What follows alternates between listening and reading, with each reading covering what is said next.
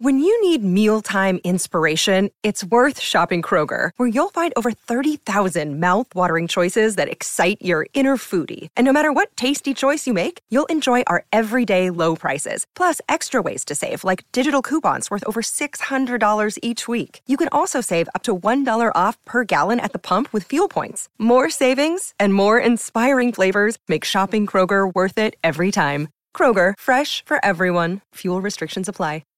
Hey everyone, this is the Talisman. This is Ryan. This is Jeremy. This is Phil. And you're listening to Tom and Zeus on the Shout It Out Loud. Out Loud cast. Oh, yeah. Oh, boy. Here we go. This is Gene Simmons. Put that cookie down. Kiss. Stop pressing the button. Stockbroker Simmons. Star? Paul Stanley. Is that what he does? Stop shouting. My name is Ace Frehley. He's not what you would call a handsome man. Oh, no. Here come the kiss times. Is that a positive thing? Okay. All right. I'm going to grab me an ice cold mellow yellow. Why? Why do that to the fan? Stop it. Why? Because fuck them. That's what are you talking about? 617-525-0850. You do? Hey, fucko. Do you like Kiss? Settle down. Hello. Hey, what's up there, Kiss Army? Tom and Zeus with another episode of Shout It Out Loud Cast. Episode 193. Paul and Gene on the Howie Mandel Does Stuff podcast. Tom, how the hell you doing? Very well. One of the things we love doing the most is talking, but we also love talking about other people talking about Kiss, right? Yeah. Talking about other podcasts. Exactly. And nothing wrong with that. Nope. We love Howie Mandel. We love Paul and Gene. So let's see what we got going on with this one. Yes. But before we go forward, we go backwards. And before we get to the backwards part, which is you going over the polls, let's give a shout out, Tom, to our favorite accountant, Tony Barone. Yeah. Hey, Loudcasters. AB CPA Inc. is an accountant firm located in the suburbs of Chicago that can assist you with all your accounting and tax needs.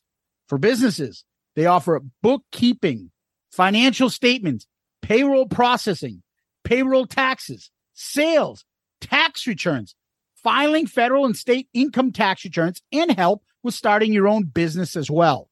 For individuals, they offer help with sole proprietorships, rental real estate, trust and estate tax returns, and filing personal, federal, and state income tax returns. They have access to 50 states. So whether you're in, I don't fucking know, did I do these ones yet? Maybe Vermont or Wyoming. Why don't you create another spreadsheet of states that you haven't used? You love spreadsheets. I fucking love it. ABCPA Inc. can prepare an e-file on your behalf. Did you know, Kiss Army? If you own a business with employees and have had a 20% reduction of revenue than you did in 2019 due to COVID or state mandated shutdowns, you might be entitled to additional tax credits. And who doesn't love those? This guy does. Follow them on Facebook and LinkedIn and visit them on their website, abcpainc.com. That's abcpainc.com. Or you can email the great Tony Barone at tony@abcpainc.com. That's Tony at abcpainc.com. Or call them at 708-430-3232. Again, 708-430-3232. Yeah, ABCPA Inc. We're going to talk to you about something called taxes. Religion. And if you don't know what we're talking about, go listen to the newest Dorm Damage episode where we talk about MTV Unplugged. We're talking to 4 people about something called religion. So stupid. Love it. Anyway, Tom, last week we discussed the Badlands debut album, a Kiss member, non-Kiss album. And that was Eric Singer. And that was actually our first pre-Kiss album that we reviewed. That's right. Remember. Yep. So the poll, as always, 4 songs. What's your favorite? And we now have the poll available on the Shout It Out Loudcasters group page. So Zeus puts it on Instagram. It's on Loudcasters on Facebook, and it's on Twitter. So the options for the poll were Dreams in the Dark, Highwire, Winter's Call, and Seasons. Twitter, Dreams in the Dark at 37%, Highwire 31%, Winter's Call 25%, Seasons at 8%. Not really a surprise there. A little bit tighter by a few percentage points on Facebook. You get Dreams in the Dark at 34%, Highwire at 32%, Winter's Call at 29%, and Seasons dragging at 5%. A lot of comments here. A lot of comments on the poll and the album in general. People love this album, and I think one of the things that people love about this album is that it is so underrated. It is so hard to find. It's not something that's overplayed and beaten into the ground. You can find the CD if you feel like ponying up the cash. You can find the vinyl. The stuff's unfortunately probably never going to be released. There is a recent bootleg. I forgot to mention this on the episode. There is a recent bootleg that was just released for the Badlands debut album, and it's demos. So it's like a demo album that was recorded during the debut album sessions that's newly available. I don't own it yet, but who knows? Couple of comments here. Brad Baird, great show, TNZ. This is another Take Me Back. Second year of college, I thought I was getting sophisticated with this one. Great songs, like Tom says. Some are better than others, but no filler. Jakey smokes. MD, never bought this album when it came out, and I've heard all the bullshit about why it's not available anywhere now. But I wasn't halfway through your review when I went to eBay and grabbed a Japanese import copy of it with one bonus track for a decent price. Thanks, boys. Yeah, I think the CD is much easier to come across. We got one from Aggie Dad and Tiger Grad. He says, love this album. Lucky to get it on CD in 89, and I got the Rock Candy remaster when it first came out, and yes, they were awesome live. Saw them with Great White and Tesla on Mud Island in Memphis. Killer show from all 3 bands that night. Great podcast. Mud Island. That's what they're going to be calling the bathroom in our cabin on the Kiss cruise after a few days. Fucking Mud Island. Anyways, that's Twitter. What do you got on the Book of Face? Old friend is back. Uh-oh. Matt Wallace. Woo! As I sit here taking a shit, I am listening to this episode. Awesome album. Ray's vocals and Jake's guitar are off the chain. Great job. Gotta go wipe the oily tar splatter from my mud cutter and off the back wall. Matt, you were missed. Yes. I think our commentary was picked up on by not just him, but a few other people too as well. Because I got a nice comment here from Mike Murphy. Uh-oh. I assume by Zeus's behavior and somewhat disturbing line of questioning that he would in fact climb Mount Pooney in order to get his shot at Giselle's Brazilian freckle flaps. As an aside, any commenter who requests his or her own theme music, who does this, should automatically be given Beck's Loser as their theme for all eternity. Oh, come on. Be nice. You guys better read this comment on the air, or else we aren't friends anymore. And I will no longer bless the Shout Out Loudcast community with my always witty and hilarious commentary. First of all, Michael Murphy, that's fantastic. But I'm a little disappointed that you didn't throw a comment in there about how the Badlands is not available on colored vinyl. Because as we all know, colored vinyl sounds the best. When you're in the mood to listen to something orange, think of Hakeem. Yes. Christopher Hake. Yeah, Wallet. I thought you were going to say, yeah, Moneybag Sodas. Well, that too. Yeah. I saw them live when they toured with Great White and Tesla. Love this album. Since they won't reissue this because of Ray Gillen, I hunted down a sealed vinyl for a decent price. Love cranking on the turntable. Over on Loudcasters, Stephen Wood has a photo of Jake and the Fat Man. Jake, who do you work for, Jake? I work for Mayflower. I work for Moish. Work for Moisha. Hey, pardon me, speak up there. Oh, man. Justin Steele. Love the feedback. Cute little freckles around pink flaps. Oh. And in your best Pat Summerall voice, how about that Amon Green, John? Amon Green is a good one. I thought he was going to bring up Dorsey Levens, another Green Bay running back. I'll trade you Fred Taylor for Dorsey Levens. Who is the old Lions quarterback that was in Laying Pipe 2? When I was getting that free Charlie porn. Batch? Charlie Batch? Remember I had that free porn? Yeah, it was called Laying Pipe. Laying Pipe 2. Like, that's Charlie Batch. He plays for the Lions. What's he doing porn? Oh, my God. Charlie Batch. Over on our Instagram page, Tom, Gaz160769. I wish Atlantic would put this and Voodoo Highway on Spotify. Good luck with that, brother. It ain't happening, unfortunately. Nope. Chip Howard. Didn't that singer give half the East Coast AIDS? Oh, jeez. AIDS. Mr. Johnson, you have AIDS. He goes, AIDS? Oh. Over on YouTube.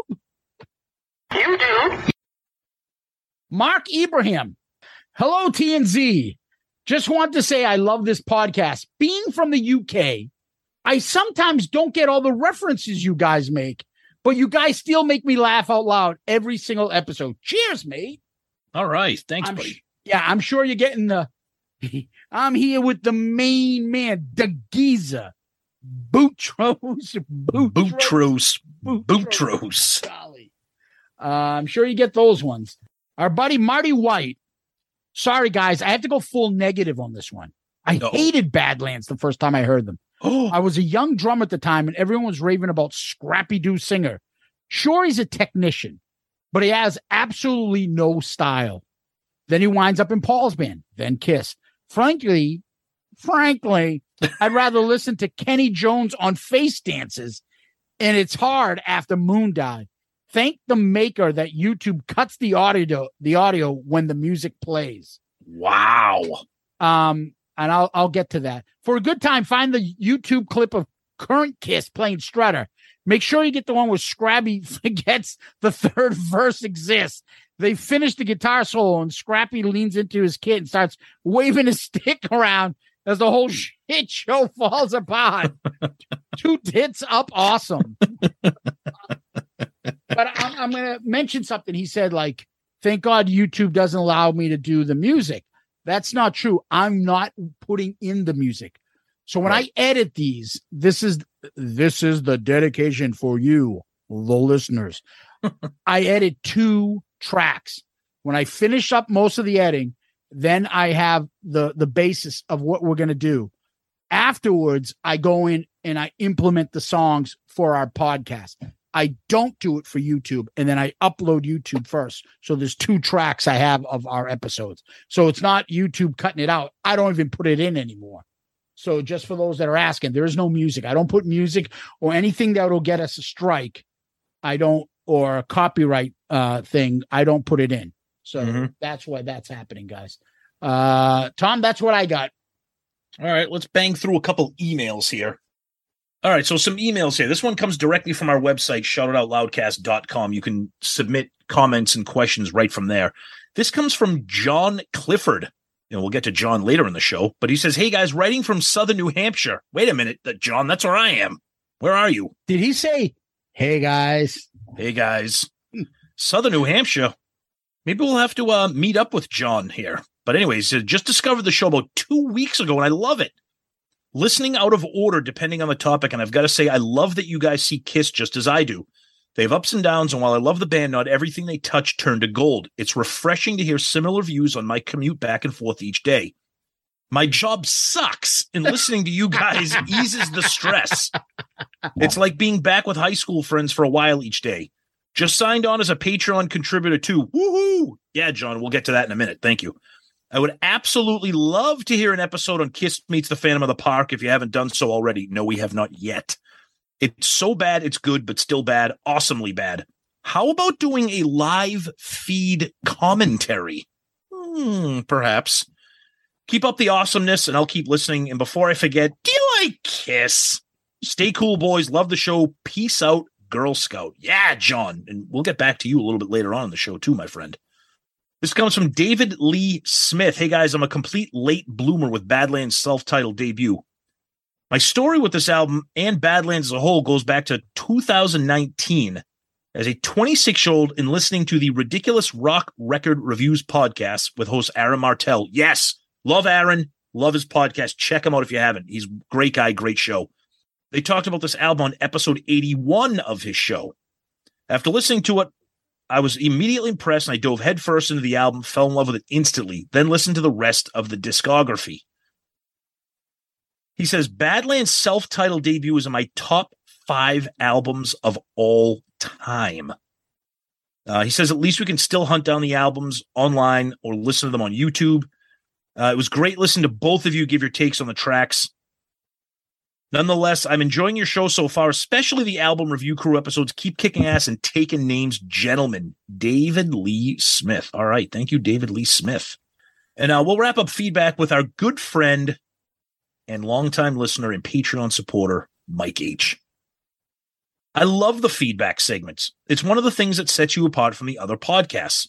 I understand the dilemma of being so popular that you receive more than you can address. So here's an idea. Treat the comments like a YouTube live stream. You want your comment read? Pony up some coin. Then he goes, Badlands is not hairband music. Ray Gillen and Jakey Lee sing and play their asses off. Despite the problems that Ray Gillen may or may not have, death being one. Jesus, Mike. The rumors about Ray are just that, rumors. Who knows what the real story is? I'll give you $2 if you read this next week. Mike H. Mike, we love you, buddy. You always have a great sense of humor and combine it with some legitimately good comments and emails. So thank you, Mike, for being a longtime fan, listener, Patreon supporter, and you are comment of the week. Good answer. Good answer. I like the way you think. We're going to be watching you. And we expect $2 because we read that. Thanks, buddy. Yeah. Awesome job, Mike. Thank you for all your support. Mike sent some pictures up, and a few others didn't ask me, but I haven't put them up yet. Just got a lot of stuff going on, and obviously Todd Harrig sent us a picture on Twitter too about him out with looked like he was all like on a hike or something. Keep sending those pictures, and we're going to upload them onto the website, and you can find them on. We had somebody asking about where you can. I think find, that was Mike. Yeah. So if you go to our website, click on the Shout It Out Loudcast header there. On that main page, if you scroll down on the main page, 3 places you can click about, friends, or merch. Obviously, friends is the podcast friends. You can look at their podcast photos and stuff that's there. But for people that are Loudcasters, have their stuff, you go into the About Us section, scroll down. There's photos of the guys. That's us. There's photos from Kiss Cruise 10. There's Creatures Fest 2022 photos. There's the Loudcasters photos. Yes. And that is a scrolling thing there. I see people with fillet of fish. I see people hanging out at mini golf. I see people at Broadway plays. I see people acting strange in front of a marsh. I see a picture of Sonny Pooney with somebody. Yikes. And there's tons of photos there of you guys. We'll put them up if you guys send them in. So thank you. Absolutely. Thank you. And if you're wondering about where to get merch, if you're not sure, on that main page, there's a merch link. Click on that. You can get shirts, hoodies, hats, all kinds of good stuff. So check it out. Thank you. Tom, what we do next is we always like to give a shout out to our Patreon subscribers. And we have 2 new Patreon subscribers. Woo! We have the aforementioned John Clifford. Yeah, John, signing up as a Demon tier member. And we have Devin Dombrowski signing up as a Spaceman tier member. Yeah, John and Devin. Yeah, I think our Patreon is probably at its highest point we've ever had. Yep. And we can't thank you guys enough. I mean, all the stuff that you guys do for the show is always above and beyond what we imagined. And having our Patreon continuously grow is amazing. And all the support and help that you guys give has helped this show grow and has been huge for our constant development. And we thank you guys for that. John and Devin, thank you for becoming Patreon members. And anybody that's interested in joining and helping the show, just take a look at our Patreon. It's right on our website, shoutitoutloudcast.com, right when you open it up, or you go to the Patreon app, or you can go to patreon.com. You look for creators, you find us, and we have 4 different tiers. No, we do not have a Vinnie Vincent tier. Not yet. Right? So I know people want us to have that, but you look at the tiers, see if that's something you can do or want to do. And if you do, we appreciate it. It's a big help to the show.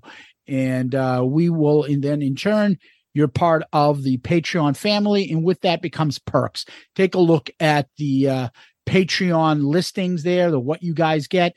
And we're always adding things, whether it be video calls, the group talks that we have, merch. There's plenty of stuff to go around, and we try to make it worth your while. And this month is the Patreon ARC pick for the album we chose. And some of these people are so excited we're getting to do this album, and some are not. We'll see what happens. But again, thank you for everybody involved in Patreon. If you want to help, please look it up, and we appreciate those that can join. So thank you. Yeah, you guys are the best. Special shout out to Devin and John. Thank you guys so much. Hugely appreciated everything that you guys do and the entire Patreon family. You guys are the best. Just continued gratitude for what you're doing to help our show continue to grow and thrive and succeed. And we really appreciate it. So again, if you're interested, check us out on our website. Click on the Patreon link. You can download the Patreon app. And there's tons of things you can get involved in. So check us out. And again, big shout out to Devin and John this week. Thank you. Tom, what we do next is we go to Kiss World. Not much going on. Nope. Right now, it's kind of downtime here until week 1 of the cruise. They were just at the Aftershock Festival. Our buddy Tony, our cruise cabin mate, he was there. You know, same set list, of course. But he was there. He said it was. He said it was awesome. He had a couple pictures. So he had a good time. So that was cool to kind of get. Were they watermarked? For your enjoyment. Yeah. I made a couple posters out of them, but I took down the watermark so I can get credit for myself because I was doing it for my enjoyment.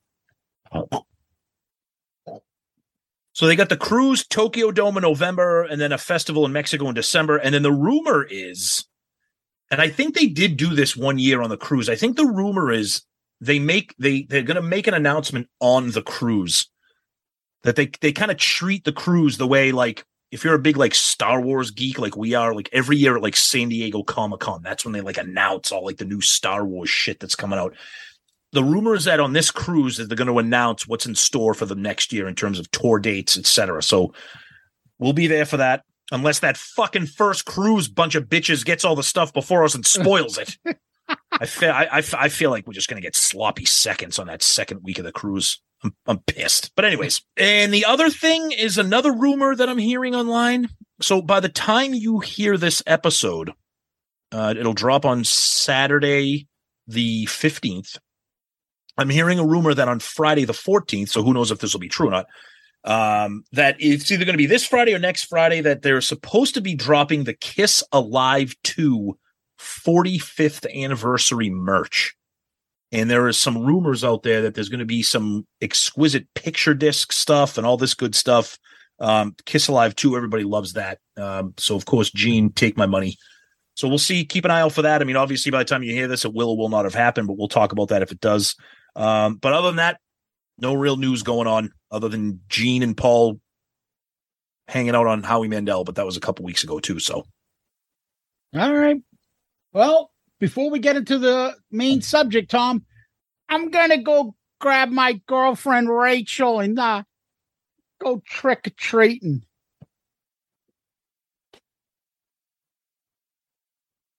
all right, we're back. I just had to grab Ace because he ran after the wrong girlfriend. Ace, you're not with Rachel anymore. The wrong girl. She's my new bride. She's my new bride. Ace. Oh, God almighty. I want to see Ace go on Howie Mandel. Where are the cameras? All right. So a while back, a couple months ago, I saw Paul Stanley on Howie Mandel, and I thought it was a great episode. Howie Mandel has his podcast. He calls it Howie Mandel Does Stuff. It's him and his daughter, and they have good chemistry. It's funny. It's fun. He's excited. He does not seem like he's bored. He seems like he's generally interested in whoever he's talking with, and him and his daughter have good chemistry. So I find it moves along quickly. I thought it was a good episode. Then late yesterday, I saw Gene was on, and I'm like, let's watch this and let's just do an episode on both of their interviews. Yeah. There's a lot of differences and similarities at times as well. So this is a good part for, I think we need to come up with a segment for this. And that is Psychiatrist Tom.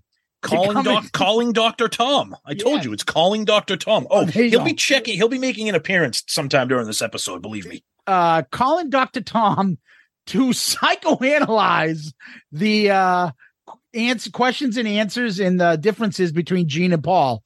But let's start off with the one that just finished. The one is the Gene episode. Yeah, and I think it's good. I think we decided to do a combination episode because of the differences between the two. Instead of doing an episode of the Gene interview and an episode of the Paul interview, do them both, pick them apart, highlight some of the key things, some of the funny things, some of the interesting things, and then kind of really have a close comparison between the two. Now, because both of these interviews are long, we're not going to drop them into the episode. So, 2 hours. Right. So I would urge you to go onto YouTube. That's what, because you want to watch these. Okay. Because visually, there's a lot with Paul and Gene here. So go on YouTube. It's Howie Mandel Does Stuff. It's hilarious. He's hilarious. I've been a Howie fan forever. I think his daughter is cute as hell. I think she's adorable, and I think she's a good co-host. So it's an interesting show, and he's got tons of great guests. He actually did one with Mike Judge creator of Beavis and Butthead. So he's good. Howie's great. I was never a big fan of his comedy, but I like him as a person. Me too. When he talks, he's famous for having OCD. Yes, like legitimately diagnosed OCD. Yep, and crazy stuff. And part of me thought that it was an act or something, but it's not. It's not. And you could tell the empathy he has for others and a genuine love of conversation. Yes, and that's why it works. I like his conversation style. I like guys like Bill Maher because they enjoy conversations where they talk and yet they'll listen to your answer and go back and forth. Not, okay, my turn. Okay, your turn. Okay, my turn. And no one's answering each other. The other thing that Howie has a gift for is that he'll ask questions that you're like, oh, I can't believe he asked that. Like it's a conversation. It's not a layup. It's not a foot rub. It's not one of these 60-minute pieces where it's like, so tell us about when you learned to play the guitar. Now that is in some of these interviews, but he asks some questions and his daughter does some good follow-ups, and you can hear and see some of the tension. Especially the Paul one. Yeah. Especially the Paul one. Yes. That as Kiss fans, we're like, ooh, he doesn't know he's not supposed to say exactly. that. Yes, like, exactly. Oh. And then Paul's like, anyway, let's start with Gene. So we're not going to get into everything because we want you to listen, but there's some general conversation. If there's something specific, we'll get into. Obviously they've had a relationship in the past, both Gene with Howie and Paul. We'll stick to Gene, but you can tell they know each other for years. Oh yeah. And they ask him about, somehow it got started with, did you ever get mistaken for Richard Simmons? Yeah. And then Gene's like, yeah. I'm like, what are you talking about? Richard Simmons is like this 5-foot little twerp, and Gene's like 6'5", like with this little outfit. Hey, not that there's anything wrong with that. Yeah. And so off the bat, I didn't know this.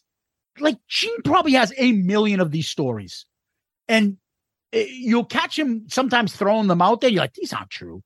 But Howie Mandel says that Gene saw his act years ago and is like, you know what? I think that guy would be a good opening act for my girlfriend, Diana Ross. And Howie says, that's how I met him. He called him up and he's like, yeah, you should open up for Diana Ross. And he goes, oh, you were so funny. So Howie Mandel's like, dude, nobody laughed. Nobody liked me. And he's like, what are you talking about? That was funny. I found that fascinating. I didn't know that. Well, not only did I find that fascinating, but right off the bat, the tenor of the interview right there is they're having a blast. There's so much enjoyment and fun between Gene and Howie and his daughter, Jacqueline. They're goofing, they're laughing. Gene's making dad jokes. Gene's trying to do little zippy one-liners. Gene's being like, he's being like the funny grandpa type guy to Howie's daughter because she's so young. So right off the bat, it's like these guys are just having a fucking blast and telling stories. Here's where it's funny, because I like Dan Rather type style interviews at times. Me too. But Dan Rather ain't doing this. In the middle of him telling the story, he talks about, so you were living with Diane Ross. Whoa, is that when you were cheating on Cher with Diane Ross? Yeah. Says that. They get into and break down how Gene, and this is something I would ask. So I don't understand. You were living with Cher and you dumped her for Diana Ross? Did those two find out? Who told who? Did they get into a fight with each other? Like, yeah, and then you cheated on Cher with Shannon when you met her at the Playboy Mansion. Like, it's like, and then he brings up the fact, which I was like, what? He's like, yeah. Then later on, I found out that Shannon's sister Tracy was married to Diana Ross's brother. What? Yep. It's just hilarious shit. But Gene is having so much fun with these stories. Like his sense of humor is just outrageous. I love it. They're great stories because he's like, so how did you meet Diana Ross? He's like, well, Cher told me to go buy a gift, go to New York City. Yeah. And my friend Diana Ross is in New York City. She'll help. She knows me. She'll help you buy something. By the way, I'm going to end up banging her. And they ask him, what did she get you? What did you have? And he says, a piece of chocolate cake. Oh, of course, Gene. And then Howie goes, let's call Diana Ross right now. Gene's like, what? And Howie's like, he asked like 3 times. Yeah, my producers are saying not to do that. And Gene's like, dude, we're not calling Diana Ross right now. Fucking ambushing her with Howie Mandel. But here's another funny thing that I liked in it. Oh, you met Shannon at the Playboy Mansion and with her sister? Oh, was her sister hot? Well, she certainly was. Yeah, that was like, I think Howie caught that. Oh, she was hot. Yeah, she was. Yep. Then they talk about the story of Gene picking. We've heard the story. Gene talks about like he wrote her a letter or a phone number. He called her and he had the wrong number for Shannon. Yep. And she yelled at him. We've heard this story. Then they get into music, which is a fascinating stuff because they talk about the Beatles and these are the things I love. Like I can hear Gene talk about anything. I'm sorry. I find him fascinating. He's a great storyteller. And he talks about the fact that no one knows music or reads music. Those guys don't make any money, the ones that do it. And he talked about how he picked up the guitar and he learned how to play just from watching TV and trying to follow along with the chords and why he became a bass player, because most bands, everybody wanted to be guitar players. Like, who the fuck wanted to be the drummer and carry that shit around? Yeah, sit in the back and carry all the shit. Yeah. So he's like, I'll become the bass player. I find that shit fucking awesome. Yeah. I love when he talks like that. They talk briefly about Elvis, which I love. And he's like, that's not my Elvis. I don't know why he didn't like the movie. He made it I seem haven't. like Because I love that movie. I know you did, and that means a lot because you're an Elvis freak. So if you like it, it's gotta have some. I haven't seen it yet because it's not. It wasn't. How can I explain it? It wasn't sugarcoating some of the stuff about his career. Yeah. Okay. It was honest, and that's why I enjoyed it. I don't want just kiss ass shit. But anyway, so he talked a little bit about that, and then they went into something about merch. And they're like, Colonel Parker was the big merch guy, and he brought it out. It's like, and then Gene said the biggest influence for him in merch and the biggest stuff, which I'm not sure if I heard him say this. I'm sure he has. He said was Disney. That's I think I've heard him say that before because he talked about Steamboat Willie becoming Mickey Mouse and then building a theme park based on a cartoon character. Yeah, and building and building and building. So I'm like, that's interesting. Yep. Then our friend Steve Petty was brought up. Oh, yeah. For some of our early listeners, remember when we used to bring up Steve Petty, Steve Cornell. Clearly, Howie Mandel does not know the story of Steve Cornell because he did not follow up with that. Yeah, and he did the same thing with Paul when he talked about who's this guy in the middle. Yeah, they didn't ask. So, and Gene didn't say. And he talks about meeting Paul, and Paul's like, "Yeah, this song will." I came up with a song, and he starts singing. My uncle is a raft. Dude, I fucking almost drove off the road. We always laugh about my uncle is a raft. It's a real, my uncle is a raft. He keeps me afloat. Paul's like, that's terrible. It's just for that part, for the human side of Gene, where you could tell he's not like even embarrassed by it. He's like, yeah, I wrote the song. My uncle's a raft. And it's terrible. Yeah. But I love that because we've heard almost every story in history. I've never heard Gene sing My Uncle is a Raft and tell everybody that Paul's like, that's horrible. Yeah. Yeah. And then he talked about kicking other members out. And is that why you voted the other members out? And he goes into the flat tire. Here we go. Yep. They talk about Gene's Jewish background. You know, Howie Mandel is Jewish as well. Yep. And keep your Jew to yourself, Gene says. For like the times you think Gene is very protective against anti-Semitism and stuff. There are other times he's like, well, this is the world we live in. He's like, well, you know, we don't get it back as bad as like Hispanics or black people. You can't, if you're Jewish, you can pretend you're Italian or Greek. So me and you are Jewish then. That's right. Sorry, perfect. That's right. Chaim, that's my name. Jorge. Then they watched the video of a cute little girl doing a kiss bit. That was awesome. That's really adorable. You know what I thought was funny about that? First of all, I love the fact that Gene legitimately got choked up. He got emotional. I believe that. But I do too. He's a very emotional guy. He's a big baby. But I was thinking, what would Paul's response be? I was saying that same thing. Do you think Paul would be as personable about it? Because the little girl says Ace Frehley and Peter Criss. And Ace Frehley like twice. Exactly. I think Paul was the last name man. Yes.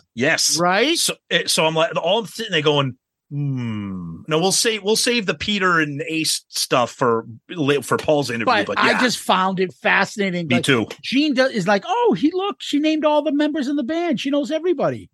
Like, did you also pick up? Did you also pick up what he said? He goes, I love that stuff when you're looking in the front row when you see a kid on top of his dad's shoulder, and the kid puts up my hand gesture. Oh yeah.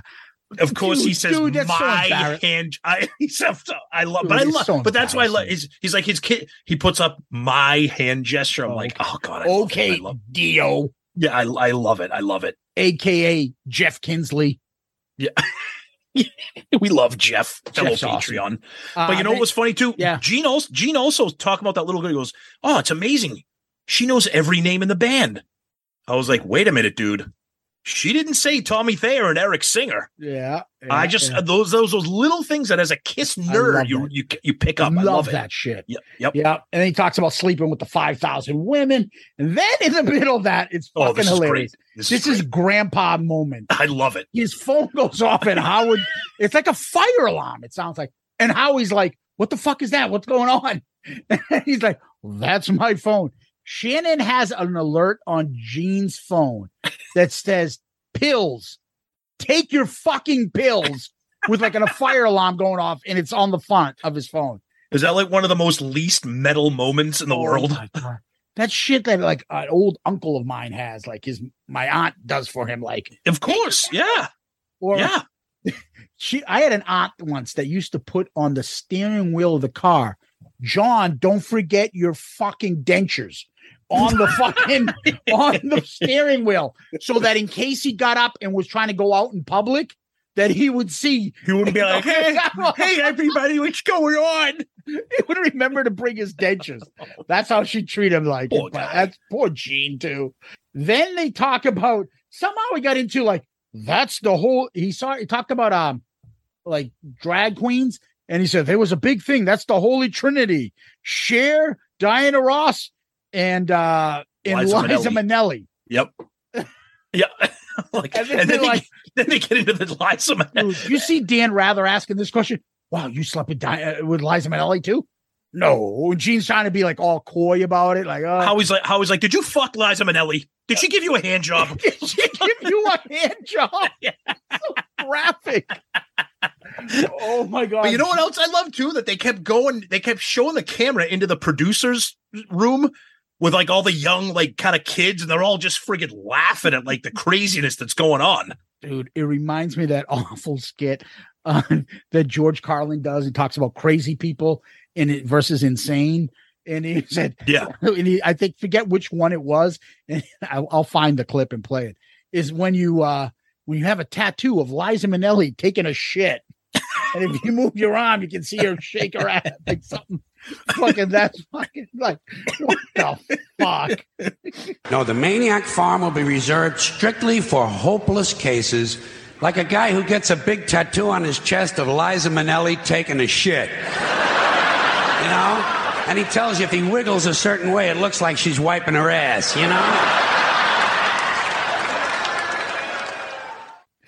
Oh, speaking of that, Liza Minnelli and Ange taking a shit.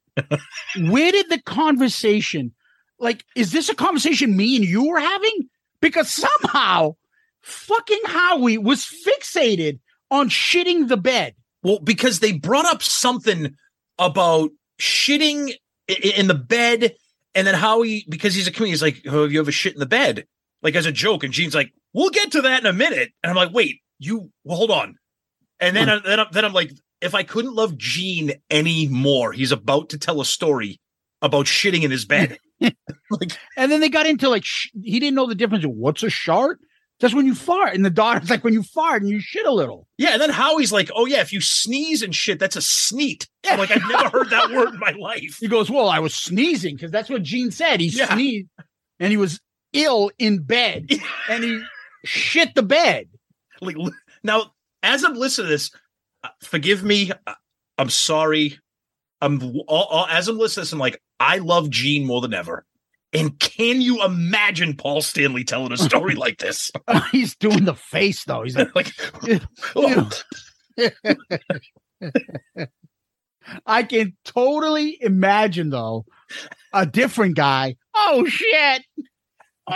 Yeah, but he does that on a rig. Honey, he does that on a good day. Honey, I think you had an accident. Oh, fuck. I did. I must have had a sneeze.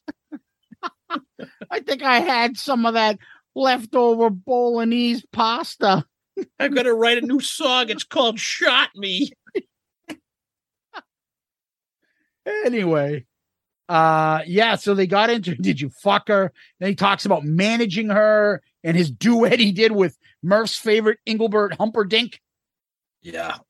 Gene's been everywhere, man. Unbelievable. Things like that. You're like, but when you hear him talk, they're things that are inspirational. Well, you never know until they call you, get back to you. Unless you try, you never know unless you try. So right, like, it's true. You know what? I'll do this. I'll try. Why don't I ask? Yep.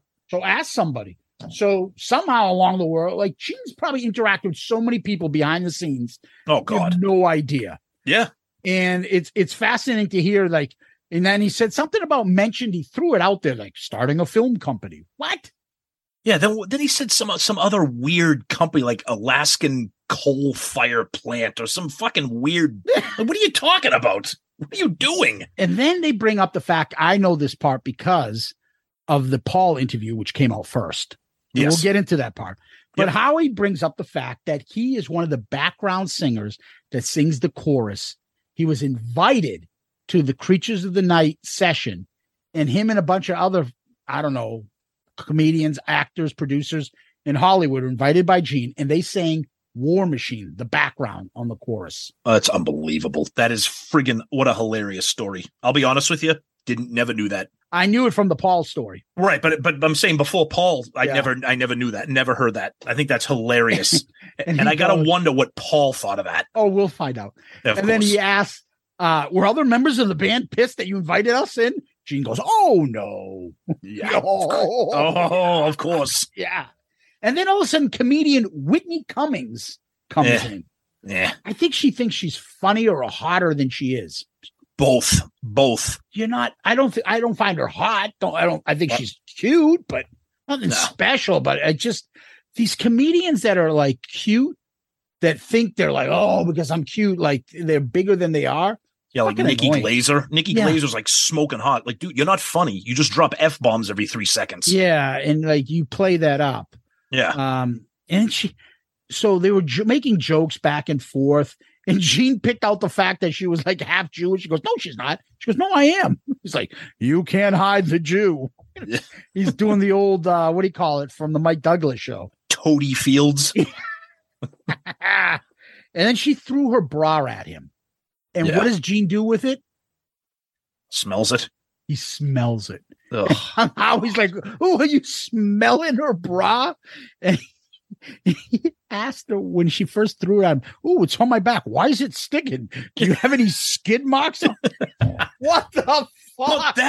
But that's what I'm saying. That's why, I mean, Gene is fucking 70-something years old, just having a blast talking the way that me and you would talk if we were with Howie Mandel.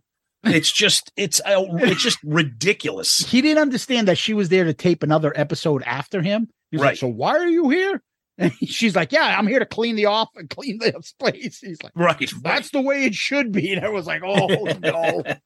Then they started getting into some the history of some racial slurs, which was kind of interesting too. No, it was just off the whatever. It went crazy the last 10 minutes. But to me, listening to that was a fun conversation. Yep. I enjoy when I hear these things. Gene becomes more endearing to me. Did I learn anything? Not really, but I still enjoyed it. It's just a peek behind the curtain of the kind of person that he is, completely dropping his guard down, just being a goof, having fun, obviously enjoying the company of a friend, somebody that he knows well, not afraid to answer questions. I've always been a Gene fan, and seeing this and hearing this, it's just like you said, it's even more endearing. Yeah, perfectly stated, Tom. So now let's turn our attention to Paul. I think we mentioned this episode a while back. We talked briefly about it, but we didn't get into too much detail. The episode actually was from August 23rd of this year, 2022. Mm-hmm. So Paul was the first one I noticed. And that's when I started saying, shit, Howie Mandel does a good job on this. This is actually a lot of fun. And I actually saw Howie on Bill Maher's podcast that he does, which that in and of itself is a lot of fun as well. Right off the bat, the tone of this interview is just, this is like not the Gene interview, put it that way. Yeah. So I saw the Paul one, and when I went to Gene becomes lighthearted and easy. This Paul one, don't get me wrong, it's not too serious. No, it's not Dan Rather again with him, which you saw those episodes with Paul when he does this, the big interview. But it's a lot more serious in tone. Howie says to Paul right off the bat, you're an icon. Paul says, thank you. Mm-hmm. Not, oh, come on. Shucks. No, I'm just a regular. Oh, thank you. Yep. Any thoughts, Dr. Tom? This whole entire interview is just Paul. I think Paul is trying to be the Paul that we know, with the guarded and the walls up and everything, but Howie and his daughter Jacqueline aren't having any of it, and they get some stuff out of here. Whether Paul does it inadvertently because he's feeling a little bit uncomfortable or not, Paul says a couple of little nuggets in here that are really interesting, that being one of them. Yeah, they're catchphrases that he has already like booked in his bank. Oh yeah, bank the canned one-liners. Yep. Yeah. Immediately, he talks about what we just talked about on Gene's interview. He talks about how Gene brought Howie in to sing War Machine.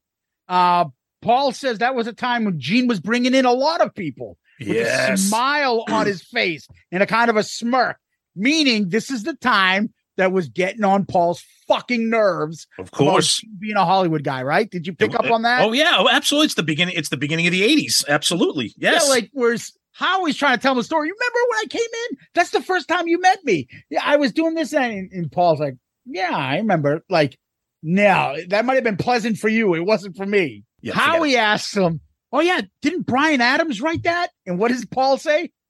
Ask Gene. Yeah, I'm like, meaning like either you don't remember, do you not remember, or do you not want to answer? Like, okay, so I'll put on my Dr. Zeus hat. Go ahead. I think he's undermining Gene, like meaning, yeah, Bryan Adams did write that, but why don't you ask Gene? Gene will tell you he wrote it. Like doing that old Gene is full of shit stuff. Okay, did Bryan Adams write that song? Ask Gene. Come on, what does that sound like?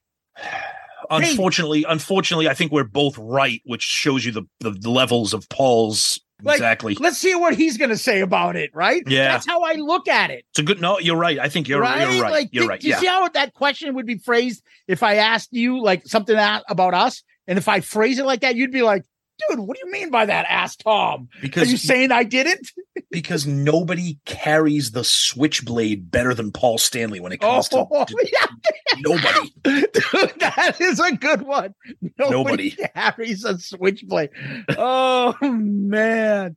Oh, so after they talk about the whole War Machine part, Howe says, I didn't see the album. I was looking for if I got any credit on it. You didn't see a check, that's for sure.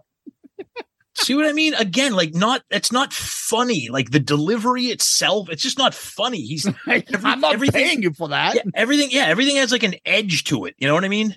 Yeah, it's like he thinks just sharp humor. Yeah, very sharp and cutting. Yes. Yeah, and then Paul talks obviously about his ear, microtia, and I agree with this. You don't miss what you don't know. So he asked him whether about the hearing. Did he get teased? This is the part. Oh, you can tell years of therapy. Asked about what was it like? He's like, oh yeah, people are mean, not just kids. You could tell Paul was like cringing about that, and all those years of torment are flashing before his eyes when he asked him about it. Yeah, he did not want to get involved in that conversation at all. One of the comments that he said that stuck out, that I'm like, oh, put that in the pocket because we'll get to that later in the interview, when he said, I've never been good at living up to people's expectations. And I was like, that right there is going to come back at the end of this interview, and it's going to answer a lot of questions about where Kiss is right now in 2022. Yeah. Yeah. And they asked him about the makeup, whose idea was it? And Paul even says, it goes, all of us. Yep. What did you think about the question about him changing his name and the fact that he claims it was Paul McCartney, Paul Rogers? Like, I've never, ever heard that in my life. It was interesting to hear him talk about it. It was. But he says that's why he did it. Yeah, I'm not saying I don't believe him. I've never heard that he changed his name to Paul. There's a lot of, like, I bet you subliminal, subconscious, all sorts of that shit where like he talks about, well, I kept part of my name to keep part of my identity. Oh yeah, I believe that. Yeah, I have the star on my right side, my face. And then he talks about the opera and walking his face, and that's me. And then the ears on the right side and the stars on the right side.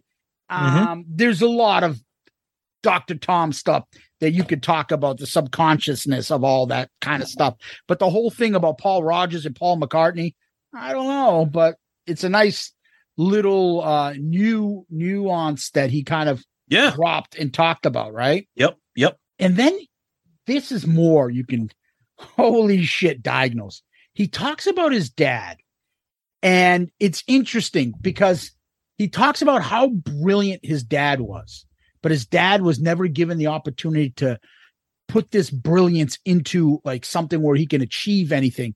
Like he had to stop and work to support his family as a young man, and that he felt like his dad always regretted it. Like that he didn't become more, and he could have, and he should have been more successful as a human being because he was such a really intelligent person and creative and all this other stuff.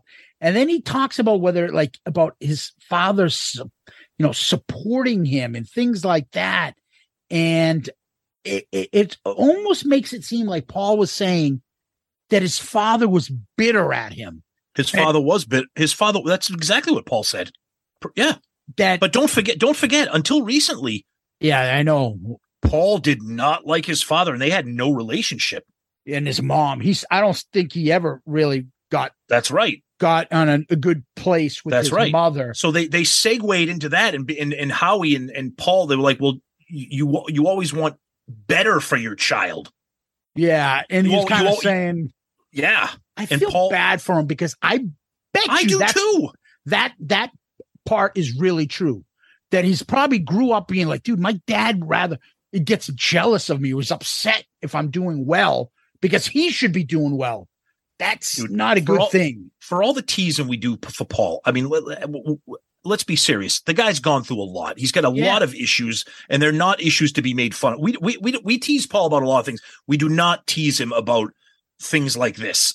And you're right. Shit he went about his ear and all that stuff growing up. No, never. That's fucking awful. But dealing with a parent, because I know people. I've heard stories like this. Parents who are bitter at their children because the child is successful, has a better life than they had, and I can't imagine what that's like as a kid who's already dealing with issues of being bullied and being treated poorly, and having a physical deformity, and his sister was that's the other part I was gonna say. Right. His house where he said his sister was physically, like, she was insane. Yep. Physically assaulting him, will kill him almost at some point. Like he had to live with that, and his parents weren't controlling that aspect, and so he's like no happiness anywhere he goes.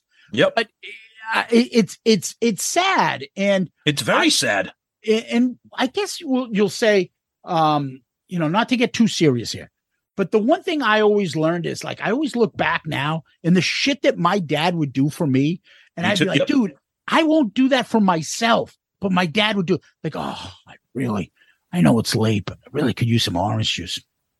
And you'd go out to the store and get your orange juice. I have hockey practice at 6 a.m. in Kingsborough.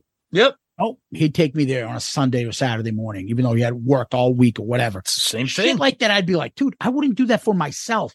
And then you have your own kid, and you're like, I'm sick as a dog. I'm not going to CVS to get myself, but my kid has a little sneeze, 4 a.m. You're driving to CVS. Like, I'll get it for you. Like, That's right. Love of your kid, things that you do, you don't even do for yourself. Nope. That's how a parent should be. And that's the difficulty. That's the challenge that Paul had growing up. How long did he think it, how many examples do you think it took for Paul to be like, dude, my dad is like pissed because I'm doing this. Yep. Like, that must have sucked, because for that to sink in and not be, no, my dad loves me more than anything. Mm-hmm. That comes from experience. And you also got to, a lot. And you also got to wonder too, did that have anything? Was that a little bit of a push to change the name too? Maybe he didn't want to be known as an Eisen. Yeah. I know he didn't like the name Stanley, but maybe he wanted to kind of erase that. Stanley is not bad. Maybe he didn't want to be known as another Eisen with the rest of the family. I don't know. Yeah, I don't know, but it's fascinating. He talks about his own kid, and he says, I don't give Evan any money. But, this was interesting. And I like the way he does this. I know sometimes we laugh about his philosophy, but he's right. Anything is possible, but it needs to be possible for you. So, meaning I want to be the fucking starting center for the Lakers. Dude, you're a 5'7" Greek guy. You ain't starting for the Lakers. That's not possible for you to be the center for them. So, and I'm not 5'7" and 5'9", but that's okay. But you get my point. These are things that I agree with him. You should encourage people to do stuff. You should, but you could also be realistic. Like he said, if I wanted to be a mathematician, I'd be fucking homeless. Yeah. So I also thought it was interesting when he was like, I don't give Evan, I don't give my son any money and blah, blah, blah. And then Howie's daughter followed up. Yeah. And you could see the discomfort with Paul. She's like, well, you said that you don't give him any money, but do you open any doors for him or help him out with his career? Yes. And Paul was like, yes, I do. And I was like, dude, you admitted that's a bigger deal than giving your kid money. With all due respect. You think so? Oh, dude. I think that's a fair thing to do. No. I'll introduce you to him. You can have a tryout with the Bulls. Hold on. You better fucking do well. That's up to you. I didn't say it was bad. What I'm saying is Paul was patting himself on the back for saying, well, I don't give Evan any money. He's going to earn that on his own. But I'll open doors with a record producer to help him get his... Like, dude, that's a bigger deal than giving your kid money. Now, I don't have a problem with it, but don't pat yourself on the back as being the parent who's like, well, my son's got to work for him. I'm not going to give him any money. But I'll call I'll call the guy over at CBS Records and say, like, dude, there's nothing wrong with that. You're helping your son, and you should, and that's good. But don't make it sound like you're like being like some warrior for your kid and making him scratch and claw his way to the top, because you're not. And you shouldn't. You're Paul Stanley. You shouldn't be helping your son. No offense. I don't believe in bullshit like, I need to make my kid suffer so he'll learn. I agree. Of course. My kid's living in a van and I'm a gazillionaire. No. I agree. Of course. That's why I was surprised. When you have money, that's one of the perks. Help the people you love. But that's why I was surprised. He said, I don't give him money. No one asked him that. He said that. No one asked him, do you give Evan money? He said that on his own. Yeah, because he wants to get compliments for it. But why would you get compliments? You're Paul Stanley. You don't give your kid money? Yeah, but he's trying to make it sound like his kid's earned whatever he's earning on his own 2 feet. But he's not, because he's opening doors up for him in the music business, which is fine. So I look at it as like that. I think it's more honorable that he does that than gives his kid money and just like live off my money. So you have nothing. So you have no fucking, what do you call it? Absolutely. No, I'm with you. Because the way I don't know if it's more honorable. I agree. Yeah, I don't give my kid money so he can be a freeloader and just friggin' get high in my living room. I get that. Yes. No, but the other part to it is, look, I might say to a record guy, "Hey, can you check my kid out and see if you like him?" Yeah. But if you're not good enough, you're not going to fucking make it, no matter what I say. Correct. Of course. So, I see it in hockey all the time. Kids get their kids to try out for certain teams. Oh, he's trying out for this team. Like, how the fuck that kid get in there? That kid sucks compared to that kid. The dad opened the door, but that kid ain't making that fucking team. Dude, I work for the state of Massachusetts. Do you have any idea how many people I've come across in my career? Oh yeah. He's a the state rep's nephew. The fucking kid can't even add. What the fuck is he doing? How did he get this job? The kid can't write his name. Dude, you know what I mean? I worked for the MDC all through college. Oh, that's even more corrupt. The MDC, which doesn't even exist anymore. Yeah, I used to fucking come in for like 2 hours late, 2 hours early, 2 hours of lunch, and try to bang all the fucking lifeguards while people were drinking and smoking weed, while fat kids were from the local Somerville Medford community were drowning in that piss infernal they call the swimming pool upstairs. Hey, too bad, kid. I got to go to the fucking Meadow Glen Mall. I'll see you at the end of the day. I remember there was a kid where you say, "Hey, fucking chubby checker, fuck off." You have to give him. See, you're a bully. You create Paul Stanleys in this world. You're a bully. Fucking fat little kid. He was driving all of us nuts, and we'd have to give him timeouts all the time. You're a bully. God damn you. He looked like fucking, what's his name? From the Cosby Kids. Yeah, Peter. The little fat kid, Peter. Petey. Yeah. Pete the Meat. Yeah. We call him Chubby Checker. All right, back to Paul. Next thing they bring up. He asks him about in his book when he talks about anti-Semitism. Oh, yes. And Paul goes, that's a touchy subject. Yeah. Howie Mandel goes, you wrote about it. That's why I'm asking you. So what I took from that is, this is Paul being like, I'm going to throw shit out there, but don't fucking ask me about it. Yeah. And then, and credit to Howie. He's like, you wrote a book. You wrote in your book that you had bandmates that were anti-Semitic. Paul's like, that's a touchy subject. Yeah, it is. So talk about it. And so he says the famous, I think, line from this. He goes, I didn't push anybody in the bus. They walked under it. I don't even know what that means. That's such a stupid. I don't even know what that means. Like, meaning I didn't set them up to look bad. They did it themselves. I get it, but you wrote about it in your book. Well, that's because they did it out in public. Right. Oh, no. I don't think he threw them under the bus. No. I don't think but that's what I'm saying. That's why he needs to have his conscience clean. Like, I didn't say anything wrong. I didn't do anything wrong. I was them. That's right. what that's all about. It's right. It's right. Paul says, well, did you ever talk to them? Well, it's awkward. But he says he never reached out to them. They never made comments about the book when it came out. He says, well, maybe some deny it, and that's life. We all have our own interpretation of history. So I put it out there. No one really I never had a discussion with any of them about it. It is what it is. I'll hang out with you still, even though I call you an anti-dentite. Yeah, I don't know. I don't get that. Anti-Semitism is just fucking horrendous. And if you have a bandmate or somebody like that that's getting, I don't know, man. That's kind of an end game for me. But I don't know. That's not my life. So no, I think Ace, honestly, is an idiot. I don't think he dislikes anybody or something, but I think he's like a lot of us grown up in a time where we throw out insensitive, racist remarks. I think we did it. Do I think Ace treated them like that they're not as good as people as him because they're Jewish? No, I don't. But I think that Ace is a fucking idiot. Yes. We're going to throw you in the oven. Shit. Stupid shit that Paul said that Ace was. I believe it. I do too. But I don't think he meant it like to be like that. I think he was just meaning like locker room talk. Stupid shit. I get it.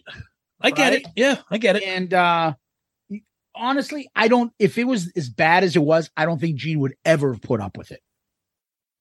Oh God, no. Yeah. Anyways, that's that.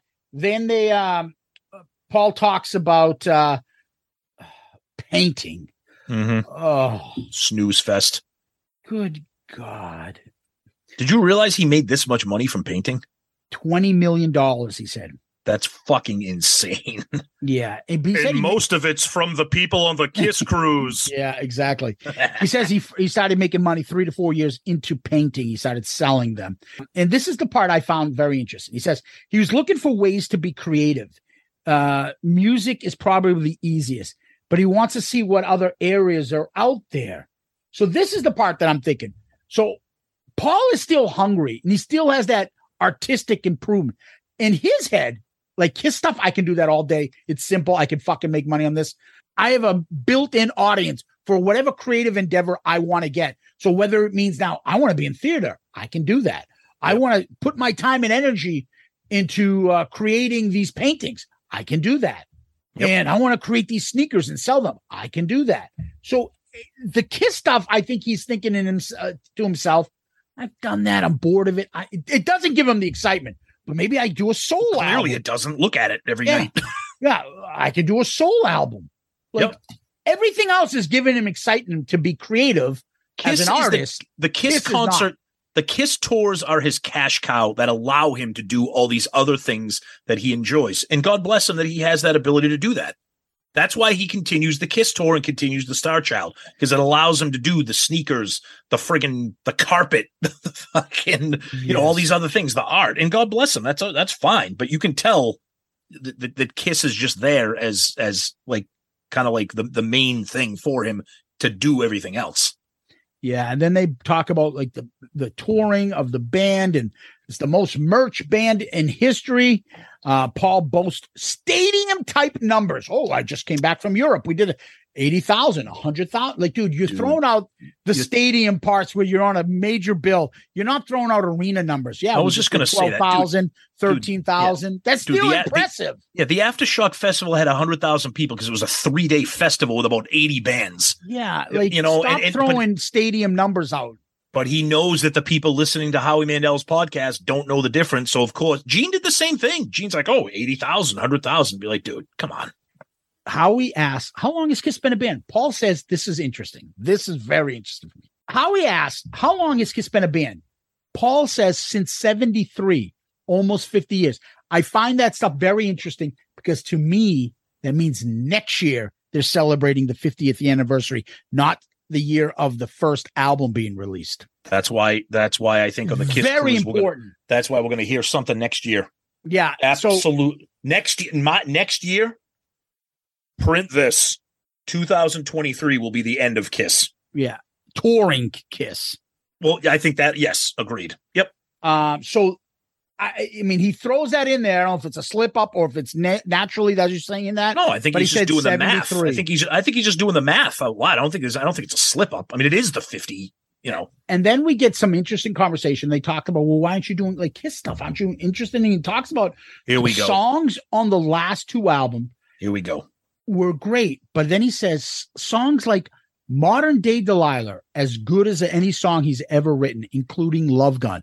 And we all know how much he blows himself for Love Gun. But he says he's setting himself up for disappointment. It doesn't compare to what other people are perceiving these songs to be. And even Howie's like, yeah, because they're new. You can't tell they're classics until later. Like, you know what I mean? He actually puts in perspective. And Paul's like as though Paul wants instant, oh, that's a classic. That needs to get played every time. No, it doesn't work that way. So this was the best part of the interview right here, because this gets a look under the hood of Paul. First of all, I love Modern Day Delilah. Okay, so saying it's as good as Love Gun is ridiculous. But my follow up to that is, if it's as good as Love Gun, why the fuck are you playing Say Yeah from Sonic Boom and not Modern Day Delilah? If you think Modern Day Delilah is one of the best songs you've ever written, why is it not on your End of the Road tour from that why album? Don't you switch it in here and there? Why? That and Say Yeah. Now, he says, you can never compete with the past, okay? Mm-hmm. Setting myself up for disappointment, which brings me back to the comment he said at the beginning of the interview, when he said, quote, I've never been good at living up to people's expectations. This is all about him being incapable of having fans not like his new music. That's all this is. He does not want to write new music for any other reason that he can't accept criticism for it. And he said in that comment where he said, I've never been good at living up to people's expectations. That wasn't even in the context of music or the band. That was just a general life quote. Mm-hmm. So he's never going to write new music because it cannot take the slings and arrows from the Kiss fans. And I give huge props to Howie for following up, because Howie's like, but there's still time for they could be a young person listening to Modern Day Delilah now, and they could have that memory of driving in their car with their girlfriend to that. So that could be their Detroit Rock City. Like, yep. The album's only 15 years old or whatever. And Paul is just like, nope. And I thought that was extremely interesting. It wasn't really totally earth shattering, but to him to say it like that, setting myself up for disappointment. That's all he cares about. He wants the accolades instead of just writing music for the love of writing music. And let's see, Ozzy Osbourne, for the first time in his career, just had a #1 album. And I don't care if Ozzy sold 10 copies or 10,000 copies.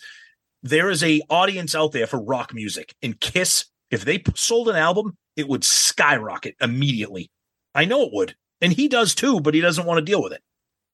Good call. Anyways, and then he starts going, I want to do what makes me happy. Then he makes this little line about the moving sidewalk. I want to see what you thought of this. He's like, I used to think life was a moving sidewalk, and everybody was in front of me on the moving sidewalk. Now everybody's behind me. Meaning he's older. Like he's trying to catch up, but now he's the old guy and people are catching up to him. Because I looked at it like, wait, what? Okay, because I wanted to see what you thought of that comment. Okay. That's how I interpreted that. Like, okay, you're probably all my right. people behind me. I was thinking of catching up to all these people in front of me, all these accomplishments. Now everyone's behind me. Okay. Oh, fuck, I'm the old man. All right. That's why I got it. And then he talks about what Doc McGee says, which is that QTR, quality time remaining. And I get it. I'm a gazillionaire. I have enough money to last. I can do what I want. What do I want to do with the rest of my life? Do I want to be touring, doing stupid shit? Or do I want to try new things and try to explore that? Yep. So I think that that's very important to Paul at this point. And he says, physically, we can't do it forever. He admits it. Talks about all his surgeries. Then they talked about Phil Collins, remember? Yep. And I saw that concert. In December when Genesis came to Boston. Incredible concert. Phil Collins can still sing, but God love him, his physical ailments are they're heartbreaking. And I agree with what Howie said. Howie said, I feel bad for him. I don't feel like I was cheated out of anything. I felt bad for him because, you know, one of your icons is so physically debilitated that and Paul, and what's Paul's response? Well, then don't go. Yeah. Like, dude, that's not that easy. Like, that's not the response we're talking about here. You know, he's like, well, they have the right to perform and you have the right to not go. Be like, Paul, this isn't Crossfire. I get it. That's not what we're talking about. Have a little bit of a soul for a minute. I love this part next. Are you happy? So happy as he's grimacing. I'm like, yeah, you look like you're happy. Any regrets? None. Oh, okay. None. Imagine that. God, if you can be 70 years old and say that you don't have a single regret, but of course, you think he's going to tell Howie Mandel that he has a regret? You can't pull that curtain down and let people see that regret. It's never going to happen. Nope. Then they start getting into the talking about the original band, equal parts. Then another one of his lines, democracy is a little bit overrated sometimes. Yep. And of course, getting into the Ace and Peter, the drugs, the alcohol, all that stuff. Yeah. And then he talks about record labels and them telling him what to do with a big smile. He says, I may not be the easiest guy to get along with. Yeah, that was interesting, huh? And I don't like being told what to do, especially now. Yep. And he gets into the example of the song Forever about the outro. The record people were trying to tell him how to do it. And he's like, yeah, it became a big hit. And he says, like, and I agree with this. If I'm going to be wrong, I'd rather it be from my own volition. And I agree with that philosophy. I'd rather be wrong because I chose this than fucking I listened to some idiot who probably has never done anything in his life. Mm-hmm. I agree with that 100%. They get into the relationship with Gene. Are you and Gene 50-50? Yes. And he goes, and this is very genuine and it flows, which is I love because that means Paul's being natural. He's not coming up with the canned responses that he has. Gene's my brother. Oftentimes, you guys, you would have to get divorced. And when he talks about band members, people feel pushed out or decided to leave. Paul says that's the part where you mentioned, Tom, that democracy is overrated. And I also agree with this. It doesn't have to be 100%, but everybody's effort needs to be 100%. Yep. And so that's the part that I agree with. If you're a band and you start off as equal parts and everybody's putting their best into it, then you can't complain.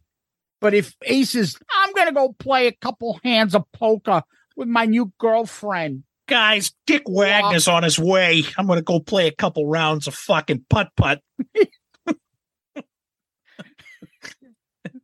I got invited to a kid's birthday party. They're about to play some dodgeball. I'll see you in a half an hour. That's the kind of shit that I understand. Like, Ace, you've got talent. You can write a song. You can do this. And you're like, fuck it. I ain't doing shit. That would piss me off. But when you make other decisions and, you have the opposite part where we talk about this often. That's the Eagles. And they look at poor Don Felder's like, I'll write this. I'll do this. I'm equal share. I'm willing to work hard. I'm doing all this stuff. He's not pulling an Ace. He's doing the opposite. Wants to volunteer more. And they're like, fuck it. You're not as popular as we were during the 80s. And we had solo careers and you did it. So we're not going to pay you the equal share that you were guaranteed before. That's right. That's fucking being a dick. Yep. But the Ace and Peter, when they're like, I fucking can't even play the drums. My hands are all fucked up. I'm going to do some coke. What are you going to do with that? So Peter and I are going to do a couple lines of blow. Hey, we ran out of blow, so I'm going to have to do some sex act on one of the guards over here to get some cocaine. Some kid offered me a pack of Fun Dip. Wonder if I could snort that. I was going to blow the bouncer for fucking a bag of fucking weed. Anyways, I find that stuff fascinating when they talk about their relationship. And I like how he also said he's like my brother. He's not my best friend. Yeah, exactly. I mean, you don't have to get along with him, but you're there for each other. You're dependable. I rely on you. We make things work. Yeah. I don't have to fucking be like, hey, let's sit down and watch a movie. Yeah. Right? That's when Gene was talking about later on. I have no friends. I have no friends. Yeah. And then they talk about meeting Gene for the first time and him not liking him.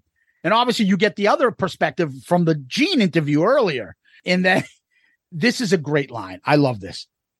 And it's not about me not liking him. It was more about I was better with him than without. And that's the business side of Paul and Gene. Like, I mean, I like this, but I'm smart. I'm going to ride with this guy because this guy will make me a better band and make me money. And they both used each other. Then he talked about, he played a song for me, Paul says, which is long forgotten. And mine is on the first record. I know. God. and he admits, though, he said, Gene plays the ego thing, but in his heart, he's a good person. He does more charity work than people know. He's my brother. He's there for me. We don't socialize, not on the road. We're different people. Yeah, that was cool. I love that shit. I love when they talk. I do too. Yeah, I thought that was good, especially how he didn't have to say those things about Gene with the, the charity and all that. I thought that was pretty awesome. Yeah, because Gene puts his foot in his mouth, and I think he wants to set the record straight. Look, I know he says stupid shit, but he's a very good person. Anyways, of course. Now, Tom, they get into taking the makeup off. Yeah, this was probably my favorite part because I love hearing comments and being like, what? So they talk about taking the makeup off, and Paul gets into, the whole thing about how, Creatures of the Night, people were listening with their eyes, not their ears. And we had two new makeup designs, and what are you going to have, Turtle Guy and all this other shit. He's like, it wasn't really genuine. Then he goes to the defense of Tommy and Eric, and he says, and I can't believe he says this, but I know he has to say it. He said, Tommy and Eric wearing the makeup that they're wearing, that's more genuine. Yeah. I was like, dude. So in Paul's eyes, Tommy and Eric wearing the Catman and Spaceman makeup is more genuine than Eric Carr wearing the Fox and Vinny wearing the Ankh. Wow. Now, I don't really expect anything other than Paul. Of course, he's going to defend he always defends current Kiss and always shits on historical Kiss. He always does that. But this, I was like, dude, nobody to say that it's more genuine. Oof. Talk about a disconnect from what the fans think. Yeah, no, not and I mean, not every fan. Some fans like we don't really care what I prefer that Tommy and Eric don't wear. Yeah, but it doesn't bother me. I don't lose sleep over it like a lot of fans do. And then he does the usual, what are we going to have next character? Turtle Boy? Snail Man? Yeah, I know. Jesus. I know. So when someone had the third character in Kiss, did the fourth person character say, oh, we're going to have Snail Man? Are we going to have this? Or did someone say, how about the Catman? How about the Star Child? But that's exactly what I'm saying about Paul. He always, his hindsight, he always shits on the So you're making fun of Eric Carr's Fox and Vinny's Ankh Warrior. Fucking fans loved it. You loved it. But because it didn't work, see, that's the thing. When they do something that doesn't work, they shit on it. But at the time, they thought it worked. Own it. Whether it's The Elder or Phantom of the Park or Creatures of the Night or whatever. At that moment in time, you thought it worked. The critics all hated it. So now you're like, it was stupid. It was a terrible thing. It was dumb. I'll never get over that. That's such I can't stand that. Just fucking own it. Don't shit on it. And to say that it's more genuine, those are his words, that Tommy and Eric are the Spaceman and Catman is obscene. But anyways. Yeah, no, I'm with you on that. I just, it's Paul. What can you say? I know. It's Paul. And then he talks about that nothing can compete with Kiss and makeup, but it was necessary to take that makeup off. And I agree with him 100%. Of course, we all do. We all do. And he talks about the fact that like nothing was going to work. People were listening with their eyes. And at the time, it was the only thing. He admits that nothing was going to happen. It wasn't going to, if they didn't take it off, they weren't going to continue as a band. And then he says, you know what? The beauty of it too, technically, if you think about it, is they were allowed to then put it back on and get all the hoopla for doing that.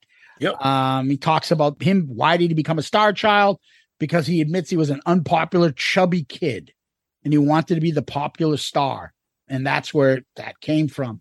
That was really interesting, and you could tell when you watch the video and not just listen. Paul got very sensitive, and you could tell that he was choosing his words carefully because he was focusing on himself and speaking about, yeah, that's why I chose the star. Because of everything that happened in my life as a child, I wanted to be a star. I wanted to be somebody that I wasn't. And I give him credit for that. That's a lot for somebody like Paul to discuss that. Yeah. So, and then he talks about them both meeting people back from high school, about the bittersweetness of people going, oh, yeah, we used to be friends. Oh, you remember me? Oh, we loved each other. How he says he had a tough time growing up. And people would be like, oh, yeah, you were funny. He's like, nobody laughed when I was in high school. And same thing with Paul. He's like, Paul kind of avoided. He didn't want to say, that he was like, fuck you, losers. I'm a fucking millionaire now. He was pretty much saying like revenge is not a good thing. And he says, Paul says, if you have bitterness or seek revenge, dude, that is you big time. Dude, bitterness all he is bitter. Yeah. Go bring up our buddy Thinking Stanley to him. Thinking Stanley here, people. Go bring up Peter Chris to him and see how much that. Oh, yeah, I can forgive. Why should you hold bitterness? Bullshit. Then there comes to a part where at the end, this is like more Dr. Tom. Howie, because I bet you a lot of people, you're not getting Stephen Piercy from Rat or fucking CeCe DeVille to talk like Paul. Paul is a smart man. Absolutely. He's had years of therapy to put these lines together. Yep. So Howie is like, he can't express how much he's impressed with Paul. Yeah. Paul is just soaking it in and loving it. It's everything he desires. Paul is like, he's just basically saying, you're so smart. You're so articulate. You're like amazing human being. I was like, yeah, exactly how I want everybody to perceive me. And you're there's no humility from Paul at all. No, none. It's just, I don't know. Yeah, no, I know. It was a good interview. It was Howie's that kind of guy, and like you said, he had a conversation like, oh, you're not supposed to talk about that kind of stuff. You're not supposed to bring that up. You're not supposed to ask that. But Howie's like, well, fuck it, it's my show. I'm gonna ask it. Yeah, Paul at the end they asked about bucket list. I don't believe in bucket lists. Oh, he always says that. Like, I want it. Like, what happens after the list? And then he talks about like his sneakers. I can do that. And then he gets into what he wants. What do you want to plug? I want to plug that everyone out there has the right to explore, to be everything they can be. Tell you that you can't do something are the ones that failed. Go out there and advocate for yourself. And then Howie's like, you're such an amazing man. Paul is just like, oh. Dude, isn't that like written on a poster, like with the cat hanging off a tree, like fight for you? Like, where did you get this off of Pinterest? Come on, Paul. The fuck, dude. You and your Hallmark got it from those cards. 80s posters. Yeah, right. I'm like, come on. Fucking yeah. Whatever. Anyways, that was the Paul interview. Differences between the two? Go ahead. Well, we just talked about them. They're endless. I mean, Paul is relatively humorless. He's humorless, he's guarded, he's sensitive, and that's fine. Gene, on the other hand, is freewheeling, high flying, laughing his ass off, making jokes, cussing, cursing, being inappropriate, talking about all kinds of crazy shit, and that's them in a nutshell. That's why we wanted to do this episode with both interviews side by side, so you could just see the parallels and the differences and the similarities. But that's why they've been successful for 50 years. They're each other's yin and yang. I thought it was fascinating. So did I. I thought Howie Mandel's format works. I enjoyed it. I thought he got some questions and stuff out there. And I always like to hear and see how Paul reacts when he gets something that he was not expecting. Yep. Right. I agree. Yep. I liked Gene's playfulness. It's just fascinating stuff. And, we want to break this stuff down as we always do. That's what we do. Yep. Anyway, Tom, what we do next is question of the week. That's right. Question of the week. We got a good one. And this one comes from Brian off of Facebook. Simple question, relatively topical, because this does come out next month in November. He says, guys, I think you may have brought this up, but can you add a little bit more to it for me? Explain to me why the band felt the need to release a box set for the 40th anniversary of Creatures of the Night, when even the band admits that the album didn't sell well. But for something like Love Gun, they just released a t-shirt and a picture disc.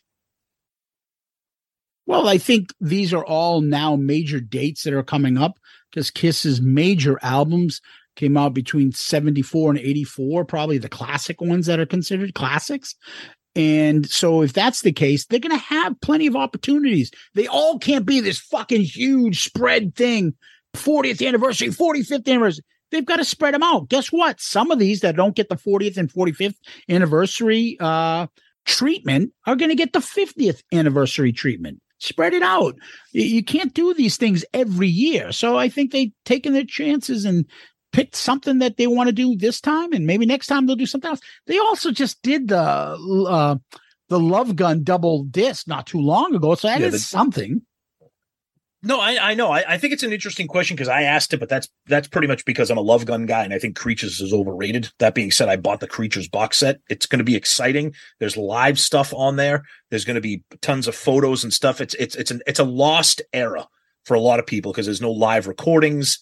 And I think that's why we probably haven't seen anything with Eric Carr on the Off the Soundboard, because that Creatures box set will have that. I mean, I'm excited for it. I just find it interesting that wouldn't have gotten like the anniversary picture disc type thing and then give the box set to Love Gun or some, I don't know. You're right. They can't give everything a box set, and maybe they're trying to just give a little extra something to an album that they love. They love Creatures of the Night, so maybe they're trying to honor it by doing that. I don't know.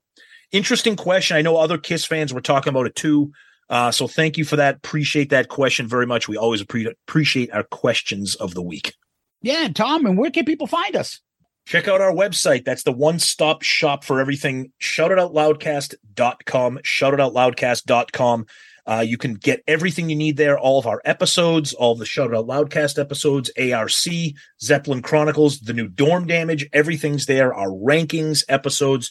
You can click on the merch links. We talked about that. The Patreon links. Everything is there. You can send us messages directly from the website. You can comment on each episode's posting as well. So when this episode gets posted to the website, you can scroll down onto the episode page and there's a space there if you want to comment directly. Of course, you can comment on our social media, Twitter, Facebook, Instagram, TikTok, the YouTube that we love, all those things. You can message us, tag us, DM us, everything. We're available, please. And as we mentioned earlier, our wonderful Patreon family, big shout out to John and Devin this week for being new members to the family. We love you guys. Thank you. And thank you to all the other members that have been there. And of course, we're part of the wonderful Pantheon Podcast Network of shows. Tons of amazing music-related podcasts. You can check us out there. And they just dropped a dedicated Pantheon Podcast app. Download that app. We're there. Everything's there. And all those shows, they're all right there. So you can check that app out too. It's very cool. And yeah, we're everywhere. But I'm telling you right now, the website's the best place. It's got everything that we just mentioned all right there. Yeah, Tom, we always tell people they can DM us on Twitter, Facebook, Instagram. They can subscribe to our YouTube channel. There we are growing and growing. The comments are growing over there. So please make sure you subscribe to our YouTube channel. You can give us one of those 5-star child reviews.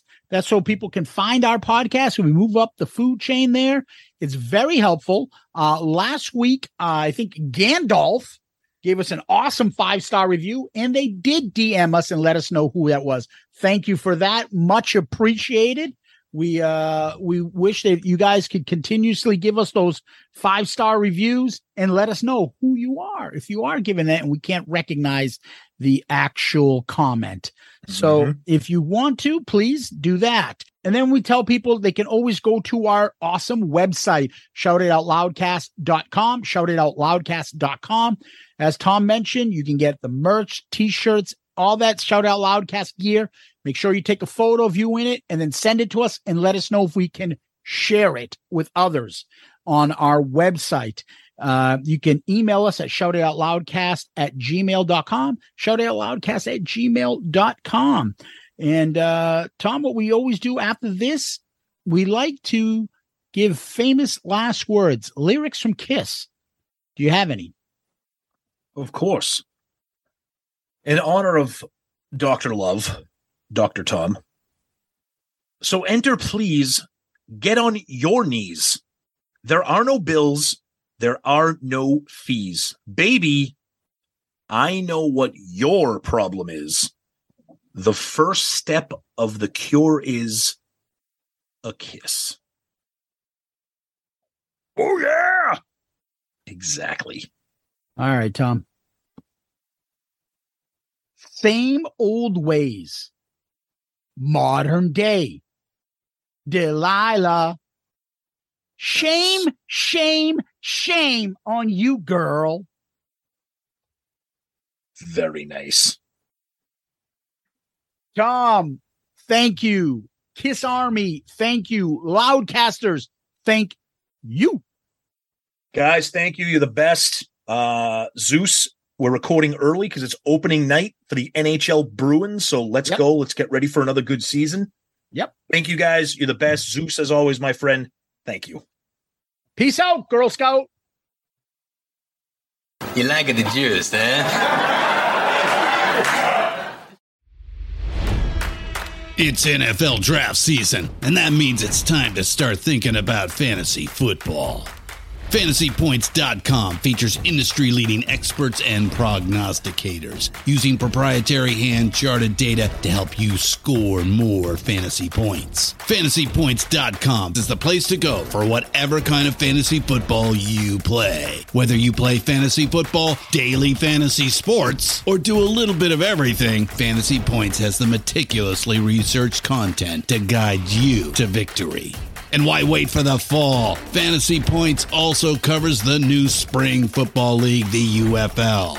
Join the guru, John Hansen, Scott Barrett, Joe Dolan, and other massive names in the fantasy football universe with an exclusive offer. Use code Pantheon for 15% off any Fantasy Points package, including the all-in package, with access to every article, tool, and data nugget that Fantasy Points has to offer. That's FantasyPoints.com and code Pantheon for 15% off at Fantasy Points. FantasyPoints.com, code Pantheon. Score more fantasy points.